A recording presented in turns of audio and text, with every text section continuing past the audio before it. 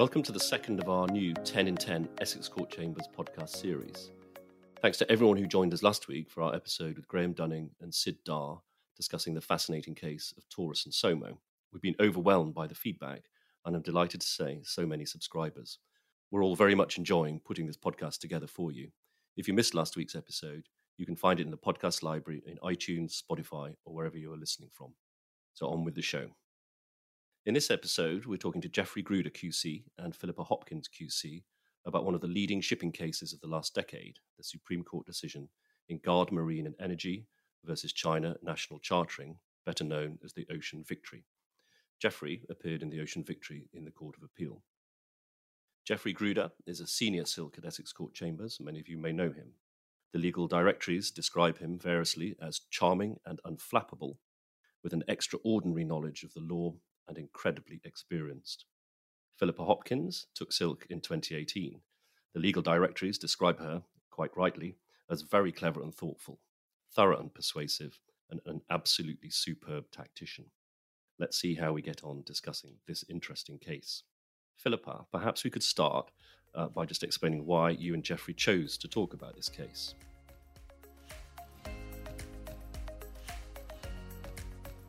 Thanks, Stephen. Yes, the Ocean Victory is an interesting case on several levels.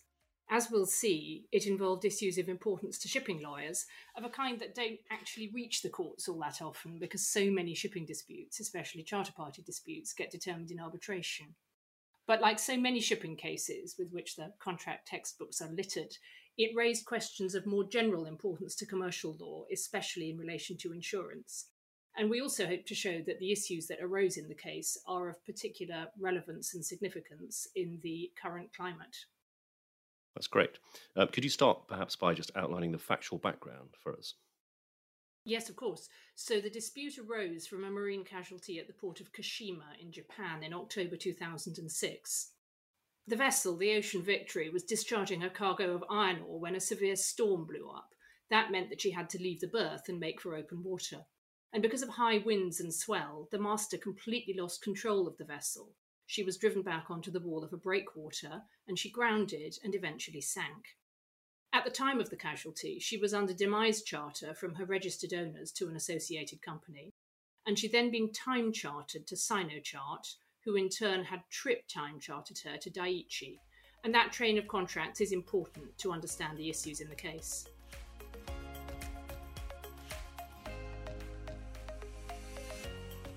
Geoffrey, could you summarise for us the claims that were brought in this case? Yes, the claims arising from the incident were very large indeed. The vessel's agreed insured value was $88.5 million, and the losses arising from salvage, wreck removal, and loss of earnings were another $50 million odd.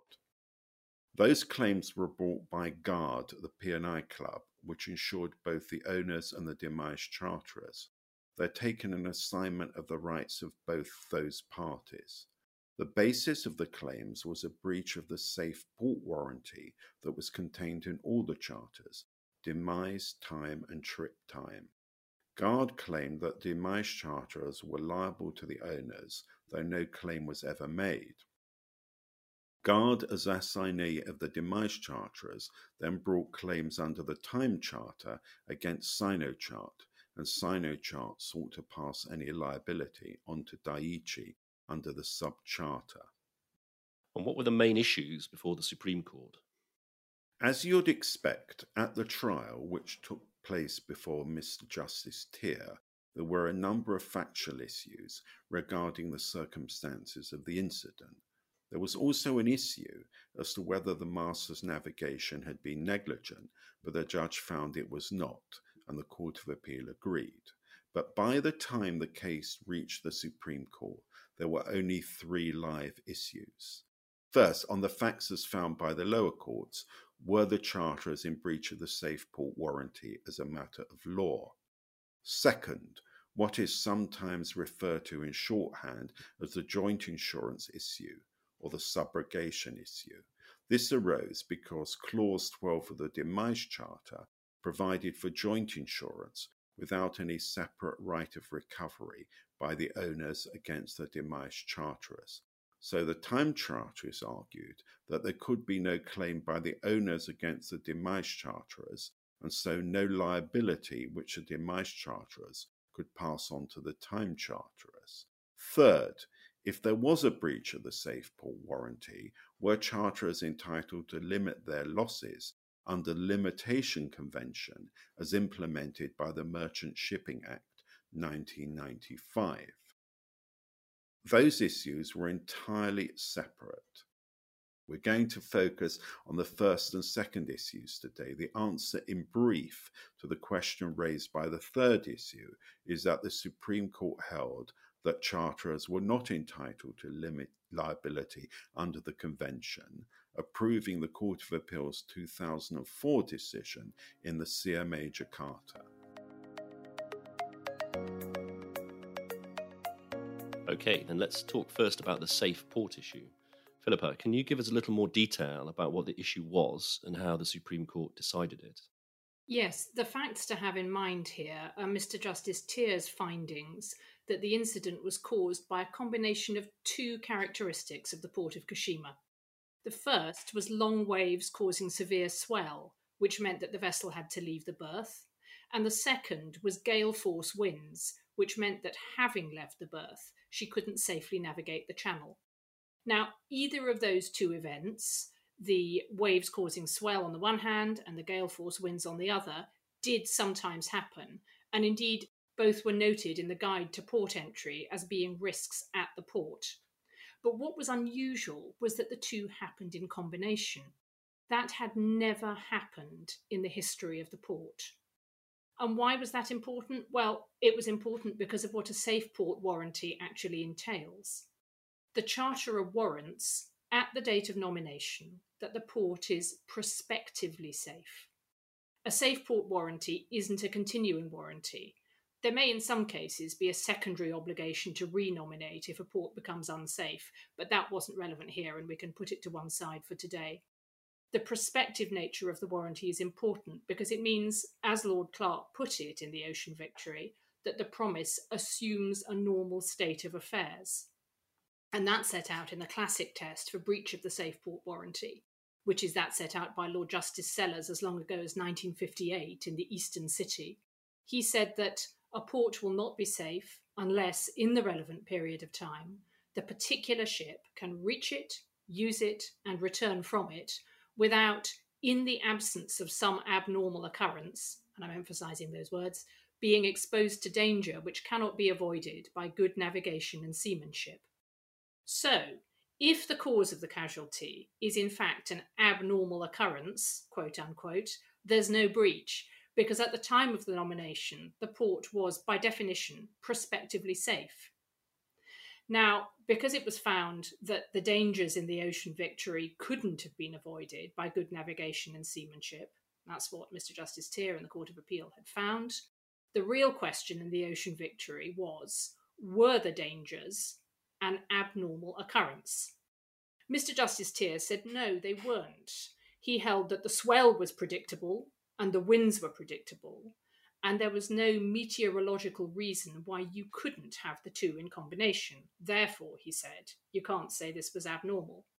But both the Court of Appeal and the Supreme Court held that that was the wrong approach. The safe port issue was only addressed by Lord Clark in the Supreme Court. His was the only judgment on the issue, and all the other judges agreed with him. And he said, you don't take the various factors in isolation. You must take what he described as a unitary approach.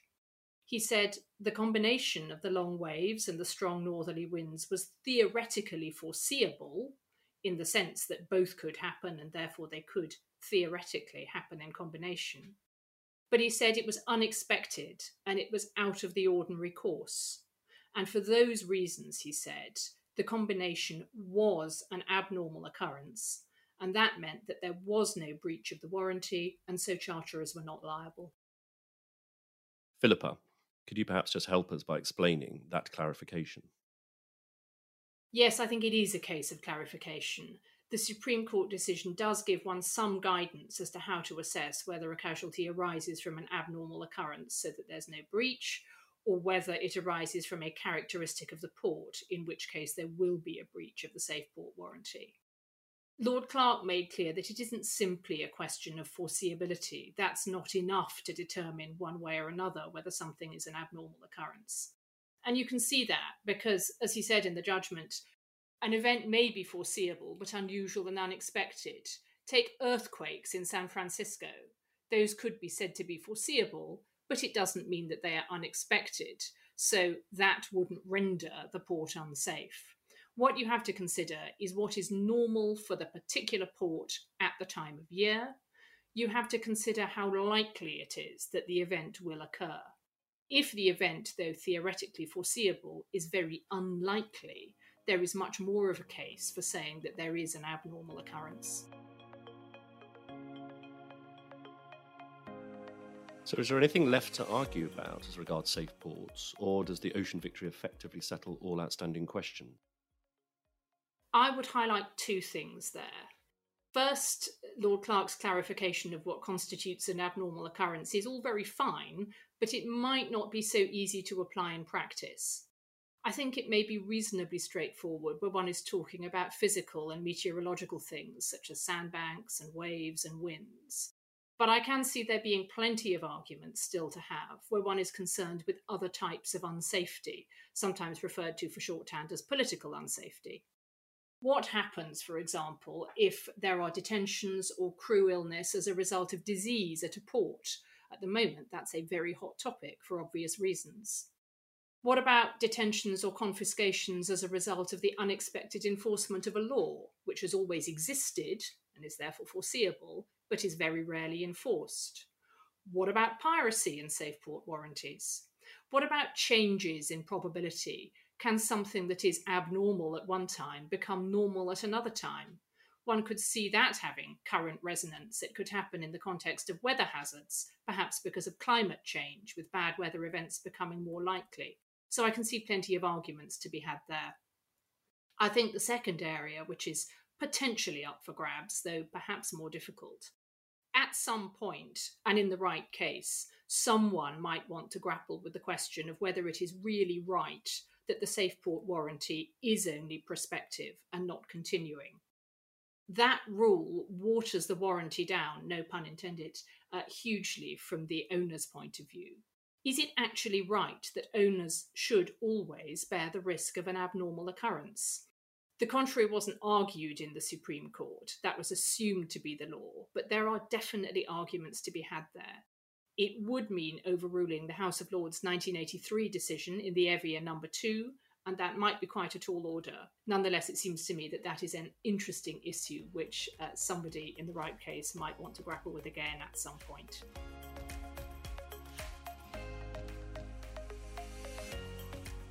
Thank you. Those are very interesting insights, especially given the resonance with climate change and pandemics, and how those might affect this particular issue around the world in the future. Let's move on to the other issue, the joint insurance question, or the so-called subrogation issue. Jeff, could you just explain in more detail how this arose in this particular case? Yes. Clause 12 of the Demise Charter, which was the standard BERCON 89 wording, required the Demise Charterers to arrange insurance for both the owners and the Demise Charterers at their expense and in the joint names of both owners and charterers. Clause 29, on the other hand, was a typewritten clause which expressly imposed safe port obligations on Demise Charterers. It was argued by the charterers down the line that despite the working of Clause 29, because Clause 12 envisaged owners and Demise Charterers being jointly insured, that meant there was no scope for owners bringing any claim against the Demise Charterers, and so no liability which Demise Charterers could pass on down the line. The argument arises from the well-known rule set out perhaps most clearly in the House of Lords decision in Co-op versus Taylor-Young, that it's an implied term of a contract of insurance that there can be no claims by one co-insured against the other, including subrogated claims. But the Co-op versus Taylor-Young line of cases doesn't deal at all with the question of how the co-insurance principle affects claims against third-party wrongdoers who aren't parties to the insurance arrangements. And how was this issue determined? Because of the findings on the safe port issue, the Supreme Court didn't actually have to reach a conclusion on the joint insurance question, but they chose to do so because they'd heard full argument on it and because it had been argued and decided in the courts below. In contrast to the safe port issue, this was an issue on which there was not agreement between the 5 judges of the court. The majority, Lord Mance, Lord Hodge and Lord Torson, considered that provisions of Clause 12 of the Demise Charter did indeed preclude a claim by the owners against the demise charterers, and hence a claim down the line. They held that the insurance arrangements were intended to be a complete code as between owners and demise charterers, leaving no scope for claims for breach of the safe port warranty. But Lords Sumption and Clark disagreed. They accepted the argument, which I had devised for the Court of Appeal, which was that the demise charterer is under a liability to the owner for the breach of safe port warranty, but that liability is satisfied when the insurance proceeds are paid over to the owner. The result on that analysis, of course, is that there is an underlying liability, and so a claim capable of being passed on to the charterers.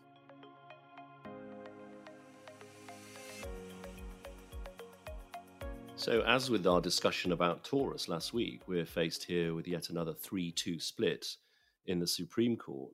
Jeff, do you think the majority decision was the right one here? Perhaps I'm biased, but no, I think the minority were right and the majority was wrong. I think the minority were right as a matter of construction of the Charter. Clause 12 didn't contain an express waiver of subrogation, whereas another clause, Clause 13, did. It doesn't seem right to imply a waiver of subrogation into Clause 12 in those circumstances. I also think they were right as a matter of principle. It does not seem correct that the wording of the contract as regards insurance should have so dramatic an impact on third parties unless expressly stated to do so. It's perhaps not without interest that the most recent version of the standard demise charter form, Bearcons 17, effectively reverses the effect of the Ocean Victory. Amendments to the form state in terms that coinsurance ensures payment of insurance proceeds to cover the owner's loss, but does not prevent the owners or their insurers from claiming against the demise charterer, nor the owner or the demise charterer or their insurers from claiming against third parties.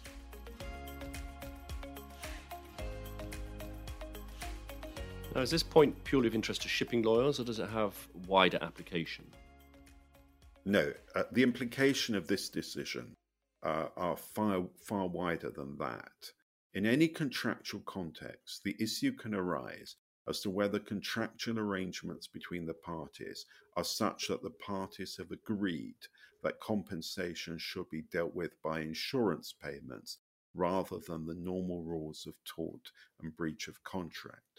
And those arrangements need not be joint insurance arrangements. There are many contracts, leases for example, under which one party is obliged to pay for insurance for the benefit of another, and that arrangement has been held to preclude rights of subrogation. The Court of Appeal decision in Mark Rowlands and Bernie Inns, which is a landlord and tenant case, is perhaps the best known example. And this issue has current relevance.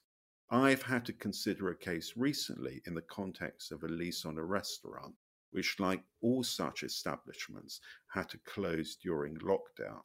The landlord has insurance, which, at least arguably, and in the light of the FCA decision 2 days ago, probably does cover a loss of rent in those circumstances. Premiums were paid by the tenant. Does the landlord have a claim against the tenant for rent, or must he look to the insurers? it seems to me that there must be a strong argument based on the Ocean Victory that the landlord must look to the insurers because the wording of the lease treats the insurance arrangements as a scheme by which loss is allocated between the parties. In any given case, one would have to look at the wording of the contract in question and the insurance arrangements very carefully.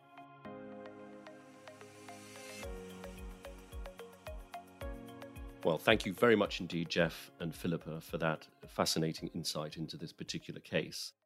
As with so many shipping cases, there's the temptation to see it as confined to that particular area, and yet it contains decisions on questions of law which have wider application, as we all know.